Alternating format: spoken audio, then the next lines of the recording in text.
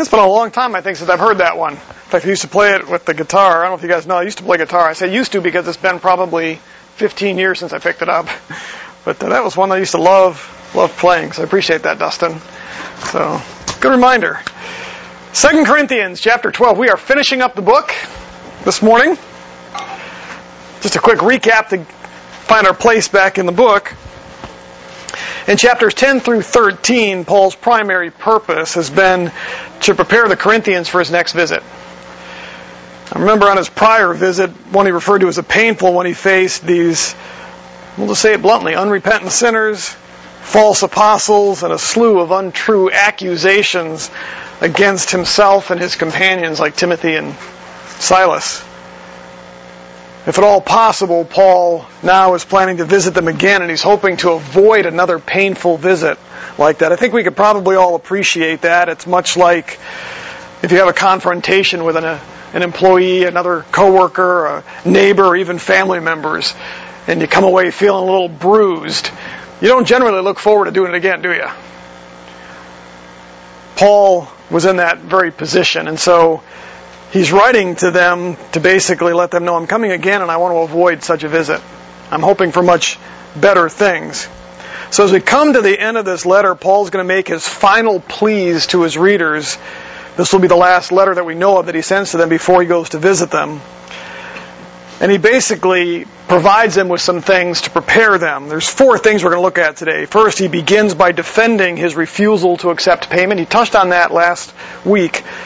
But he's going to defend himself for refusing to accept payment, and this is going to be critical to his visit. He's then going to share his concerns about this upcoming visit, and he's going to issue some warnings to them. Next, he's going to call on his readers to examine and test themselves before his visit. So he's going to basically say, I've got some concerns coming to see you, and we can alleviate these concerns if you'll examine yourself and test yourself before I get there. And then lastly, he's going to provide them with some encouragement, which is cool because if we've been paying attention as we read through this, you can tell that Paul has been wounded. This is a difficult letter for Paul. We see Paul in a very different light throughout this letter. And he's normally strong and comes across that way and bold. In this letter, you can see some of the emotional issues and the other things that were happening. It would be, I shouldn't say acceptable, but we would understand if Paul was maybe a little bitter. But he comes across very encouraging at the end of the letter, and that'll give us a lesson. So we're going to draw some principles from this ourselves as we do it. So there's a number of things that we can actually learn from Paul. Let's look at the first little chunk, verses 14 through 18, where Paul actually defends his ministry. In chapter 11, Paul defended himself for preaching the gospel without charge. I want to just read from chapter 11, verses 7 through 12, just to give us a little context here. Chapter 11, verses 7 through 12. Or did I commit sin in humbling myself so that you might be exalted because I preached the gospel to you without charge? I robbed other churches by taking wages from them to serve you, meaning I relied on other churches to take care of my needs so that I wouldn't have to have you pay me to come to talk to you. And when I was present with you and was in need, I was not a burden to anyone. In other words, even though while I was with you in Corinth, I had needs that needed to be met, but I didn't come to you for them. For when the brethren came from Macedonia, they fully supplied my needs. In other words, visitors had come from Macedonia to Corinth to help take care of some of Paul's needs. And in everything, I kept myself from being a burden to you. And I will continue to do so. As the truth of Christ is in me, this boasting of mine will not be stopped in the regions of Achaia. Why? Because I do not love you? God knows that I do. But what I am doing, I will continue to do, meaning I won't charge you a fee, so that I may cut off opportunity for those who desire an opportunity to be regarded just as we are in the matter about which they are boasting. In other words, Paul says, I'm not going to charge you, I'm not going to rely on you to meet my needs, because I'm going to cut off the people that are doing that to you. In other words, I'm going to make them look bad. They're going to come in and charge you a fee. The only way they're going to minister to you is by taking advantage of you. And I'm going to set a better example.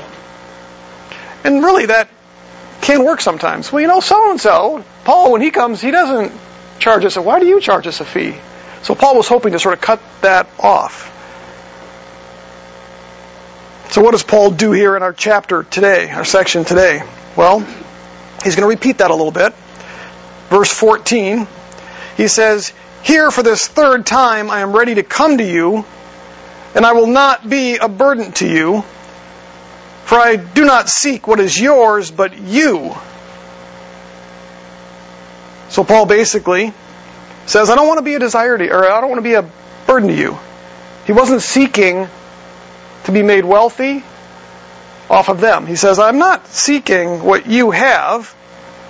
I don't seek what's yours. In fact, he goes on, he says, but I'm seeking you. Paul was more interested in what God was doing in their lives. He was more interested in serving their needs than having his own needs met by them. He was not in it for a career. He was not in it for a job. He was not in it to make a living. He was in it for their benefit. Paul had a heart and a compassion for his readers. That was the most important thing to him. How often do we see within the Christian church religious leaders that it's pretty obvious are in it for other things?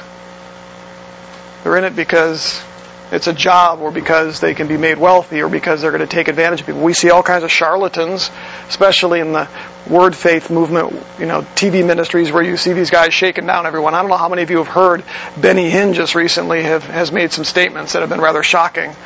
He's at least saying he's abandoned the whole word faith gospel and that it's wrong and that it was taking advantage of people. He's actually named some names of some folks that still do it. Now, whether or not this will hold true in the long term for Benny Hinn, because once before he said he was been convicted by God, but he's now saying that gospel is wrong. He said, look, if anybody tells you to send $1,000 in because God's going to give that back to you, don't believe them. So there are charlatans out there, especially within that community. But it goes beyond that sometimes, where even within churches sometimes pastors find themselves in a place where it's more of a job than a ministry. I'm not saying that's that way with everyone. I'm not trying to disparage it. I'm simply saying that we have people within the church who are there for the wrong motives. It's not about the people that they're ministering to. It's about what they're getting. It's a job. It's a career. It's a path to wealth or riches or power. It's a way to sell books. It's a way to make a name for themselves. And Paul says, I have no interest in any of that. I don't want to be a burden to you. I'm seeking you, not what is yours. In fact, look what he says in the second half of verse 14. He says that he's willing to give up himself or give of himself for their benefit. He says, for children are not responsible to save for their parents, but parents for their children. In other words, Paul is saying, you know what? Those guys that are coming to you that are trying to convince you to support them, they don't realize something. That it's not the children's job to take care of them, but the other way around. Now, Paul is not saying that children should not be responsible for their parents, because clearly the Scriptures lay out that they are. When they get to the point where they cannot care for themselves, they are to be cared for by their children. In fact, as Paul is dealing with widows, he even says, don't put widows on a list of the church that will be cared for by the church if there are family members within the church that are supposed to care for them. Paul says, make the family do it first. So Paul's not saying that we shouldn't do that. But basically here he's laying down a principle that it's my job as a parent to care for the kids, to care for the sheep, if you will. And so I should be investing my resources, my time, in helping the children, not the other way around, and they've got it backwards. They're sucking resources out of you to care for them. And Paul says it's not supposed to be that way. Parents are supposed to be responsible for their children, not the other way around. And he says in verse 15 that parents are usually more than willing to invest their resources in themselves for the sake of the kids. Look at verse 15, the very beginning. He says, I will most gladly spend and be expended or expendable for your souls. In other words, Paul is saying, I'm willing to exhaust myself for your benefit. If it costs me but benefits you, I'm willing to do that. Paul's love seemed not to be reciprocated, however. If you look at the second half of verse 15, he says, if I love you more, am I loved less? In other words, Paul says, for all that I've done, you seem to love me less than these other apostles who are ripping you off. It shouldn't be that way. That's a bit of a rhetorical question. In other words, another way we could translate that is, why, if I love you more, am I loved less? He should have been appreciated. They should have applauded the fact that Paul was willing. In fact, maybe what really should have happened is Paul should have come into the city, and as he began to work as a tent maker, And as he began to use his own resources, people in the church that had been ministered to should have risen up and said, "No, Paul, it shouldn't be that way. We're going to help you." But somehow, they didn't see it that way. Now, something else that Paul does here as he's defending himself once again is he has to defend himself not just for not taking payment, but also for somehow secretly, behind the scenes, taking payment. In other words, they were upset because Paul wasn't allowing them to pay him for his services. But there were some in the church that were saying, "Yeah, that's just a facade. He just makes it look that way. He's really stealing from us on the back end." Look at what he says in verses 16 and 18. He says, "Be that as it may, I did not burden you myself. Nevertheless, crafty fellow that I am, I took you in by deceit. Certainly I have not taken advantage of you through any of those who I have sent to you, have I?" Remember, Paul had sent some workers ahead of him to sort of collect money for the saints in Jerusalem. On a previous trip, Paul was collecting money for the poor saints in Jerusalem. They were under severe persecution. Many of them probably lost their jobs or having trouble surviving. Many of them had scattered and left and went into what's called the diaspora, something that Peter addresses.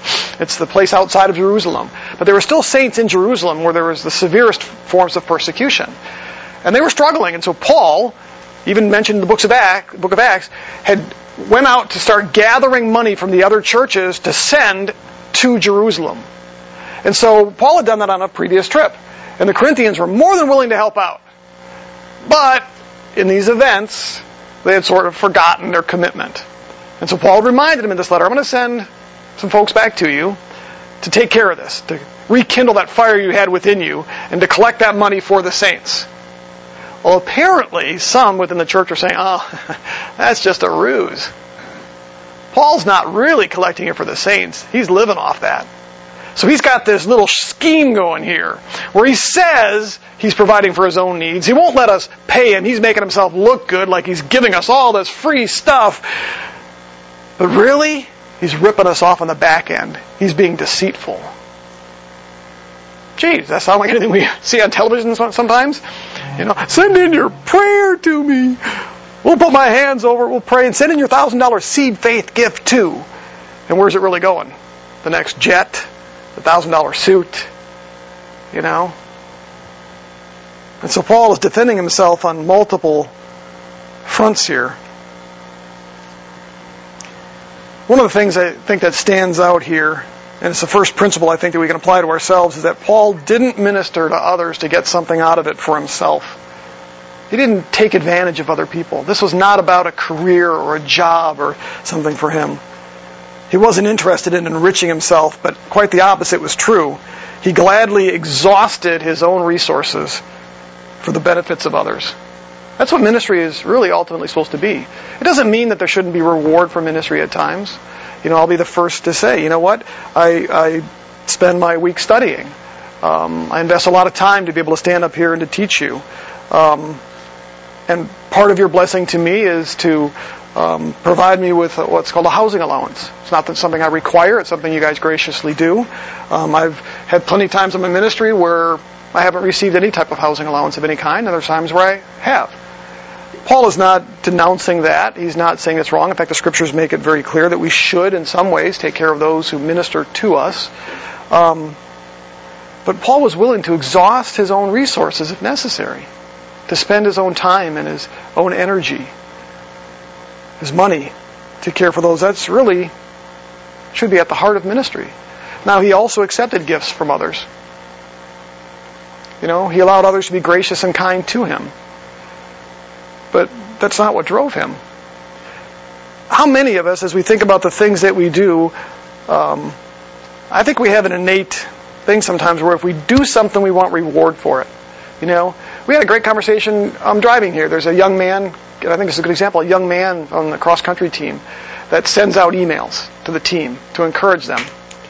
And he made a comment last night as he was talking to Kimberly about the fact that only two of the girls, or two of the team members, actually reply back to those. But he still has sent them out. And so Kimberly was one of the people that replied back to him, and I think Amelia, another girl, had replied back to him to encourage him, and so I think Kimberly said he made a comment about not knowing if he should really send them out. Do people really appreciate them? Well, the response to that should be, no, send them out. Send him out. I'm sure he does, not to get the reward, but it can be a little discouraging when nobody replies. But you know what? Ministry should be driven. No, exhaust yourself. Don't expect anything in return. Paul was getting nothing except abuse in return here. And yet he's still writing a letter. He's still going to go back to these people. He's bruised, he's battered, he's beaten up. But Paul said, I am willing to exhaust myself for your benefit. So I think the first principle we can learn from this is ministry is kind of that way. It shouldn't be driven to get something back. I minister and I serve so that I get something back. I get patted on the back or get whatever it is. It should be, you know what? If I have to exhaust myself, I'll do it. I think that's a good principle for us. Isn't that the example we see in Christ? The guy who could have called down 10,000 angels and squashed Pilate and his people like a bug. But he didn't. He exhausted himself completely for our benefit. That's the example Paul was following. It's an example we should follow. Let's move on to the second thing. Paul shares his concern now about this upcoming visit, and he's going to actually issue them a warning. We're in verses 19 of chapter 12 and then into chapter 13. Obviously, Paul was gravely concerned that he and his readers would experience another painful visit just like the last one. Everything Paul has written up to this point has been for one purpose. It's been to build them up. Look at verse 19. He says, all this time you have been thinking that we were defending ourselves to you. Actually, it's in the sight of God that we have been speaking in Christ, and this is what I want to focus on, and all for your upbuilding, beloved. Everything Paul has done up until this point has been to build them up. It's been for their benefit. And part of this is that Paul was preparing them for his upcoming visit and wanted to avoid this painful visit. He mentions a couple of concerns here. The first one is found in verse 20. He was afraid that there might be more conflict when he got there. Look at verse 20. He says, for I am afraid that perhaps when I come I may find you to be not what I had wished, and may be found by you to not be what you wish. That perhaps there will be strife, jealousy, anger, tempers, disputes, slanders, gossip, arrogance, disturbances. How'd you like a visit like that? Sound like any family gatherings? So Paul's first concern was that there was just going to be conflict again. And partly because they had certain expectations and he had certain expectations. Now, his expectations were probably that they dealt with their sin. And we'll see that in a second. He was hoping they would be mature, godly Christians and would behave and act like it. They were supposed to be representing Christ. They didn't represent Christ on the last visit. They hadn't been representing Christ very well since. So Paul's expectation was, when I get there, I'm hoping to find mature believers that are going to encourage me just as I encourage them. What happens if I get there and you're not? I'm going to be disappointed.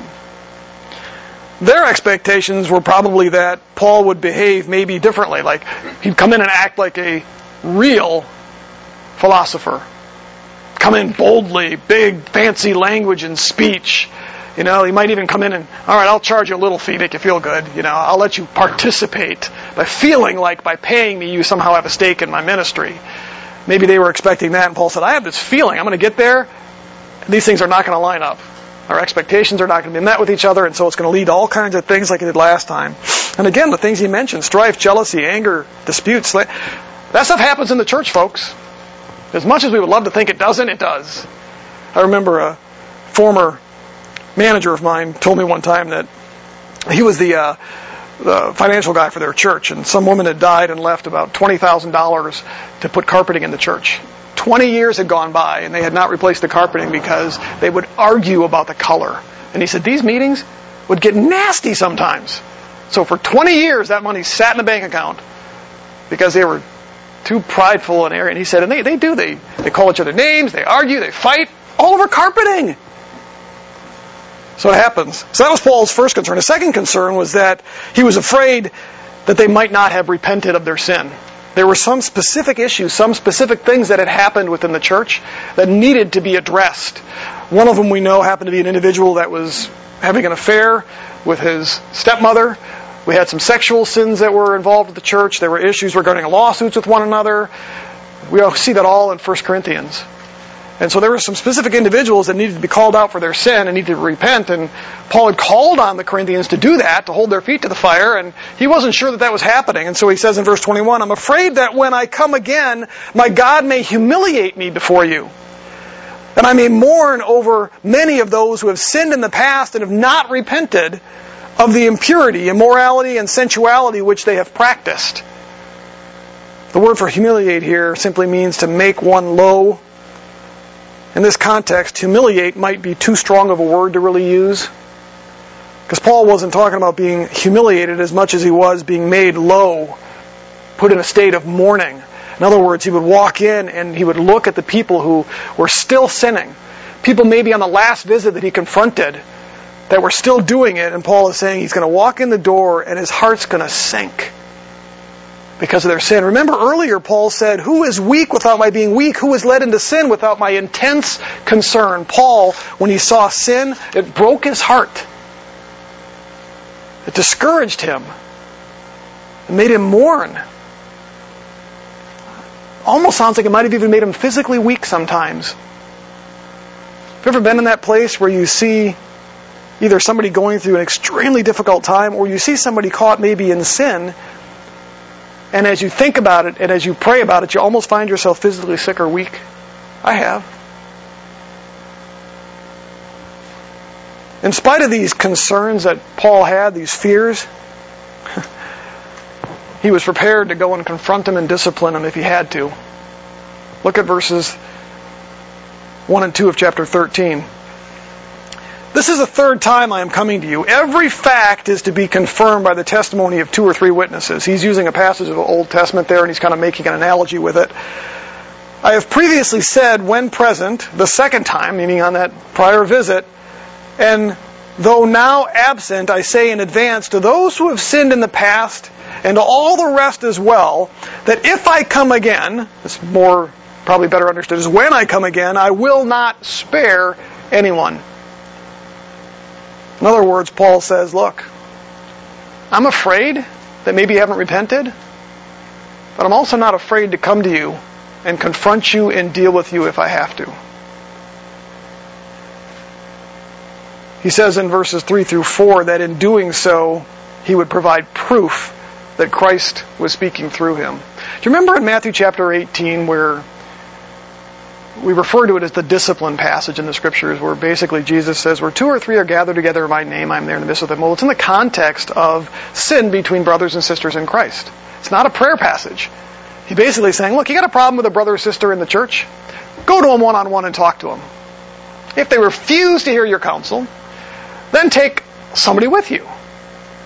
You take somebody with you as a witness. They look at this and they go, you know, you're right, this brother or sister is sinning. They confront the brother and sister with you, and that brother and sister still refuses to repent, then says, now take them to the church then. Take them to the leadership of the church and let them judge this. Let them evaluate it. And the purpose of the church then is to go, okay, let's hear the arguments. Your side. Determine who's right and who's wrong. Determine if this brother or sister really is sinning and you have a case. And then say, you know what? All right, you need to deal with it. You need to repent. And then it says, if they refuse even that, the counsel from the church, then kick them out. And then it says, because where 2 or 3 are gathered together in my name, I am there with them. Meaning what? Meaning you have the authority of Christ. It's as if I am standing right there judging them. You are standing in my place.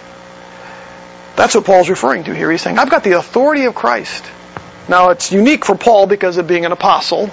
I don't have that authority myself. I have to operate within the body of the church and the elders, etc. That's the way it works in the Scriptures.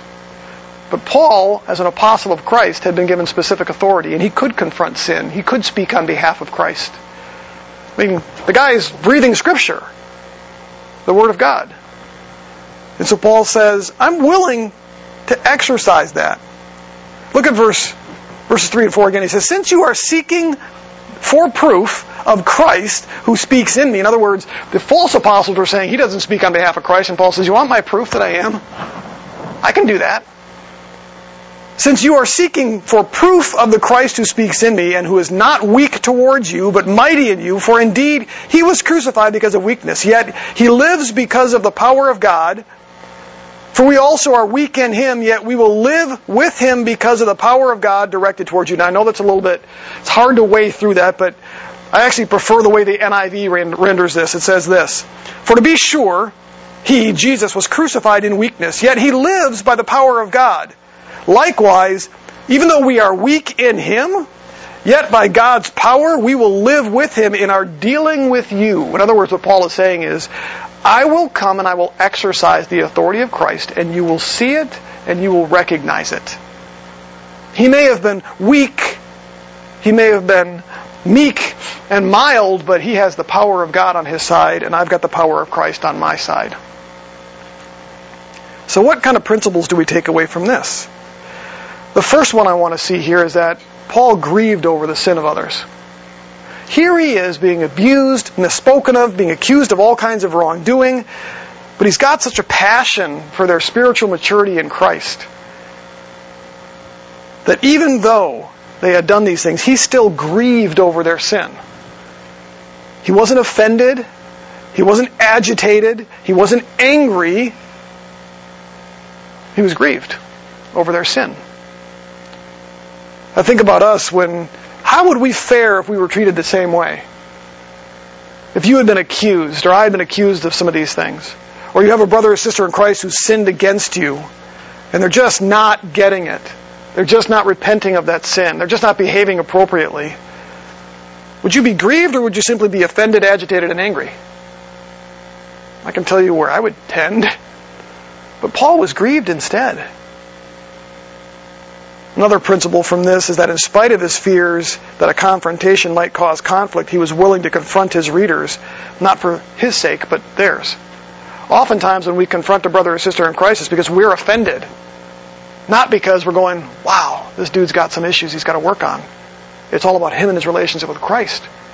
He may have offended me, but that's not as important as that relationship between him and Christ and what that sin does to that. I think I've shared the story before of a young man that I was ministering with when I was in seminary, a young single guy. And he got himself involved with a relationship with a woman that he shouldn't have been involved with. And he was a brother in Christ. I pulled him aside. We talked about it. He kind of half-heartedly admitted that, yeah, I really shouldn't be doing it, but I kind of want to do it anyway. And I realized that because of the relationship he was involved with, it would probably destroy any possibility of ministry that he would ever be able to have. So here he is in seminary, hoping to graduate someday, wants to go off and be a pastor.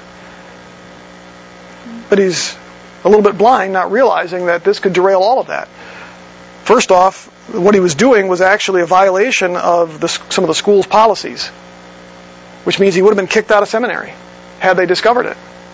Not only that, I happen to know his church and his pastor, and I know that his church and his pastor would have cut off all of his funding for seminary and probably would have disciplined him at the church. He was a friend of mine, though. It was uncomfortable. When I would talk to him, I felt awkward. Strained that relationship. He didn't want to see me, and so I remember one morning we made plans to go to the gym together, and I said, we're going to talk this morning. He said, no, we're not. I said, well, we are, because if we don't, then you leave me with no other options. So he said, fine. We went and we worked out, and afterwards we talked, and I said, here's the thing. What you're doing is going to mess up your life, and you can't see it. But I love you as a brother in Christ. So, you need to knock it off. He basically told me to go smoke it. So I said, well, okay, here's the deal. Because I love you in Christ, you're not going to listen to me, then I'll go talk to the school. I'll go talk to Dean Plaster. And I said, you know what will happen there? He'll talk to you, discover what I discovered, you'll be kicked out of school. I said, not only that, I'll talk to your pastor. Because you know this would offend your pastor and the church. Well, he got real belligerent with me. Called me a couple of names. Stormed off. I felt horrible. Felt like I had destroyed a friendship. 2 or 3 nights later, he showed up on my door. It was pouring rain out. He literally stood out on my porch in the rain, crying, and he said, okay, fine, you got your wish. Just leave me alone. I broke off the relationship, but I hate you. I don't want to ever see you again. And he stormed off. Didn't talk to him then. He literally quit seminary at that point and left. got a call about, it was a year or two later, inviting me to his wedding. So I went, and at his wedding he pulled me aside. He said, you know what, if it was this woman I'm marrying here, godly, gracious young woman, he said, this would not be happening had somebody not called me out. And he said, I had other friends that didn't call me out. You're the only one. Now, I don't say that to puff myself up with pride. It was a hard time. That's what Paul's talking about here. This is kind of what ministry sometimes is. We have to be willing to confront, not because it offends us, but because of them and their relationship with Christ. And that's what Paul is doing here. He had every reason to be angry or upset.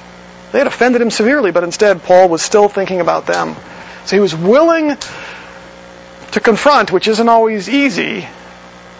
Sometimes we just want to smooth things over. No. Galatians chapter 6 is a good example of that. We'll touch on that in a few minutes here. Let's look at the third thing that Paul does here.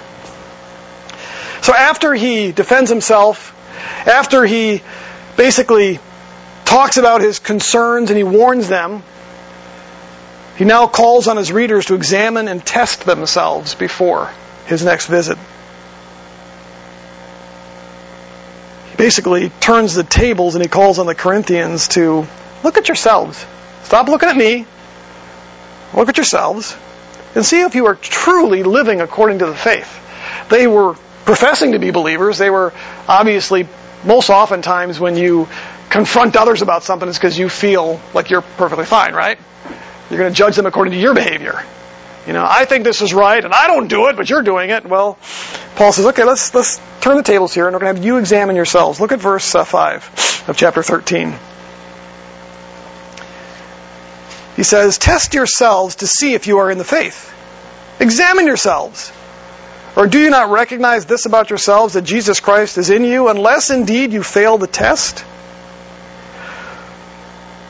Paul has already declared in 1 Corinthians chapter 1 that they were standing firm in their faith. So I don't think he's talking here about salvation per se. In other words, I think he's pretty convinced that they were saved. The problem was they weren't behaving like they were saved. Part of the reason I think this verse is not referring to salvation from hell necessarily is because Paul uses the article the with faith. You notice here in verse 5 that he says, examine yourselves to see if you are in the faith. Now that's critical because typically in the scriptures when you have the word the in front of faith, it generally lends itself more to the doctrines, principles, and behavior of Christianity. In other words, you have faith, which is trust or belief in Jesus Christ, but then you have the faith, which is a definition of what we believe, what we behave like.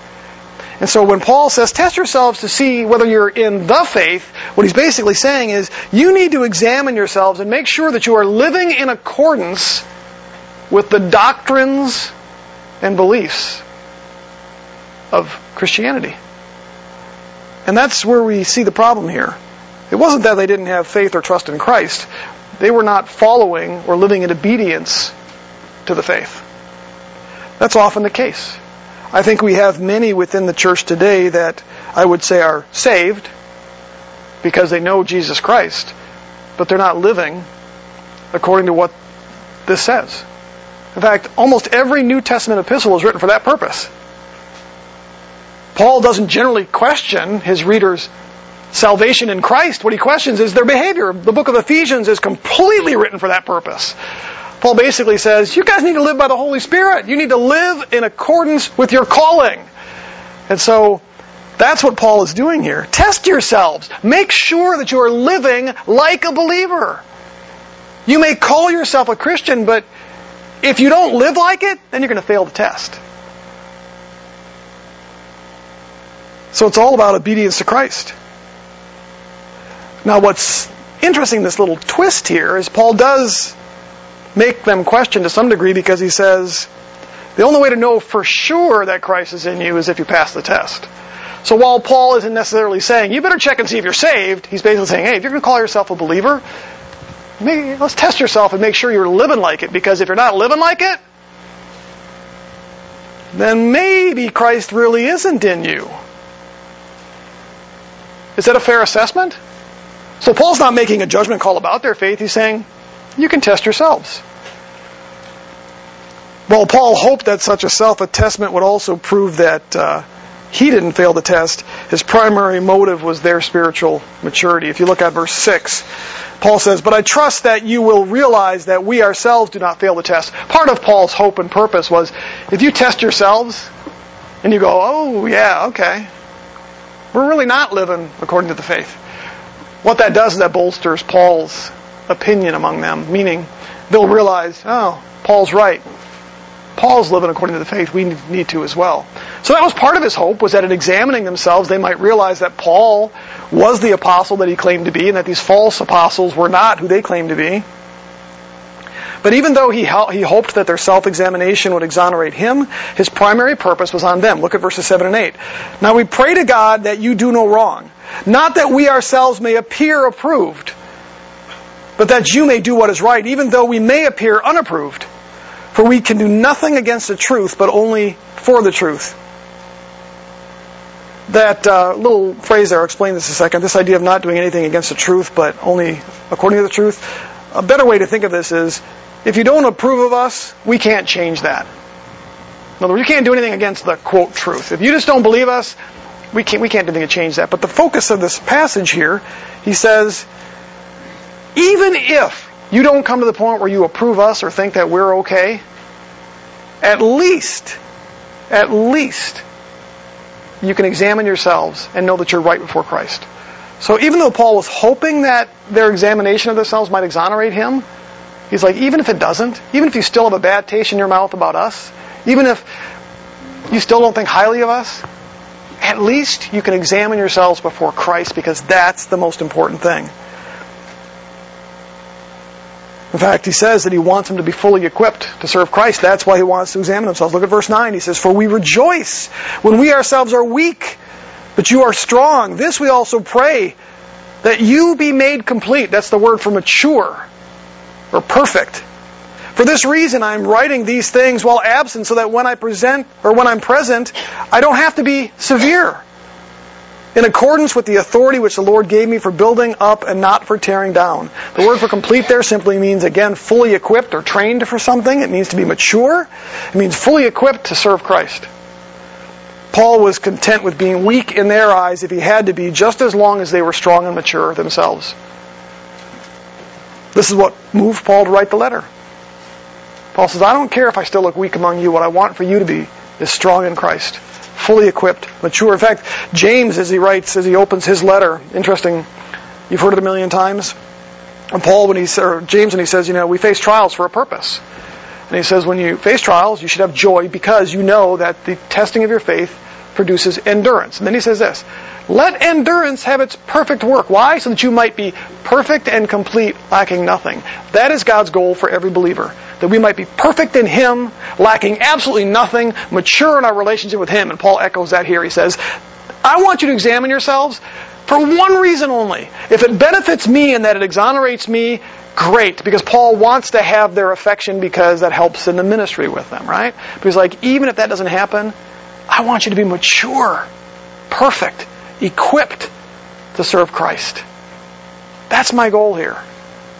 I would doubt highly that we're hearing those kind of words from those super apostles.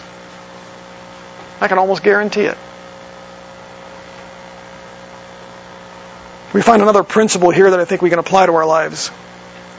It's pretty easy for us to judge others, to call them out on not living or behaving like a Christian, while we assume that our behavior is just fine. Am I true? Am I saying the truth there in that? There's a precedent in Scriptures that we are to examine ourselves to ensure that we are living in obedience to Christ, especially when it comes to judging others. Remember the whole speck and log thing? Take the log out of your own eye so you can see the speck in somebody else's. That's a call to examine yourself. It's not a call to not talk to others about their sin. It says, first, take the log out of your own eye before you deal with their speck. It doesn't say, well, because you got a log in your own eye, back off, don't say anything. No, it says, examine yourselves first. Fix your issue before you confront somebody else's. Okay? I'm just going to rattle off some verses here about this precedent in Scripture. Galatians chapter 6, verses 3 and 4. "For if anyone thinks that he is something when he is nothing, he deceives himself. But each one must examine his own work, and then he will have reasons for boasting in regard to himself alone and not in regard to another." In other words, if you examine yourself first, you're able to say, Yeah, I've examined myself. I am walking in Christ. I am living in obedience. But it takes examination to do that. Lamentations 3, chapter 40, or verse 40. Let us examine and probe our ways. Let us return to the Lord. A bunch of them in the Psalms. Psalm 26. Examine me, O Lord, and try me. Test my mind and my heart. In other words, ask God.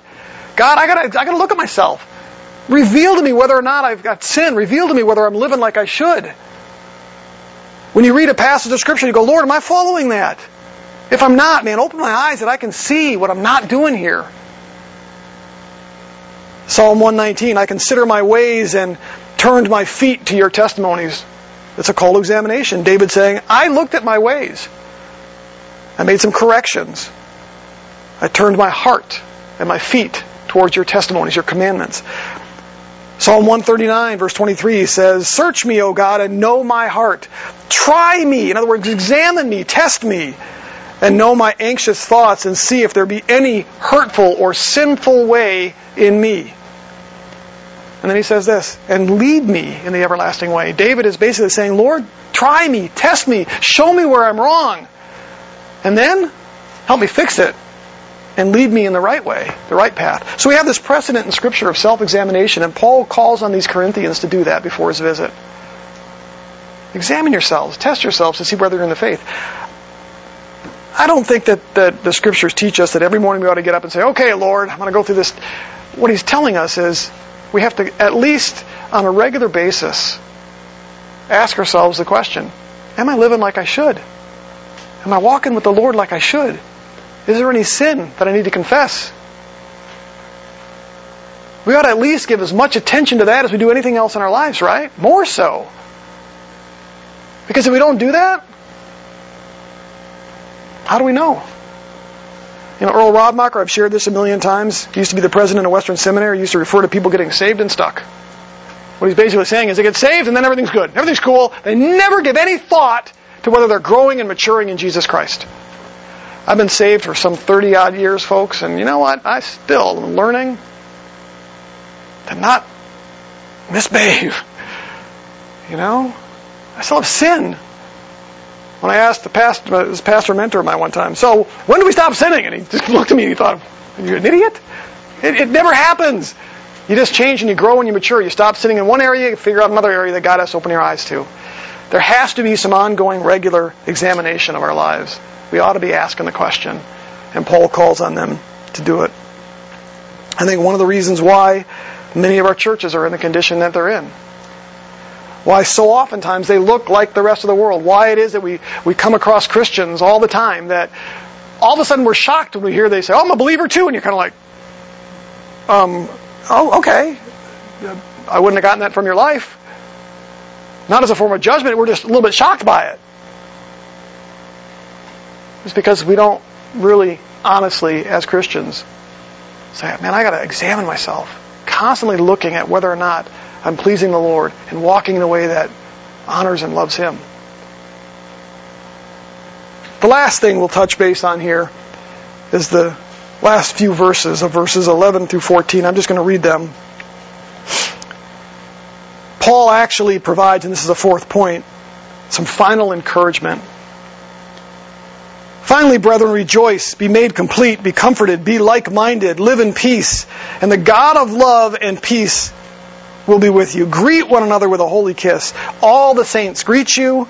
The grace of the Lord Jesus Christ and the love of God and the fellowship of the Holy Spirit be with you all. Those are some encouraging words. Paul was unwilling to end his note on a negative thing. This has been a tough letter for Paul to write. I imagine, if he were using a word processor, probably would have hit delete a few times. He didn't have that luxury because they were writing on animal skins or on plant-based paper. But I imagine this was not something that Paul just ripped out and sent along the way.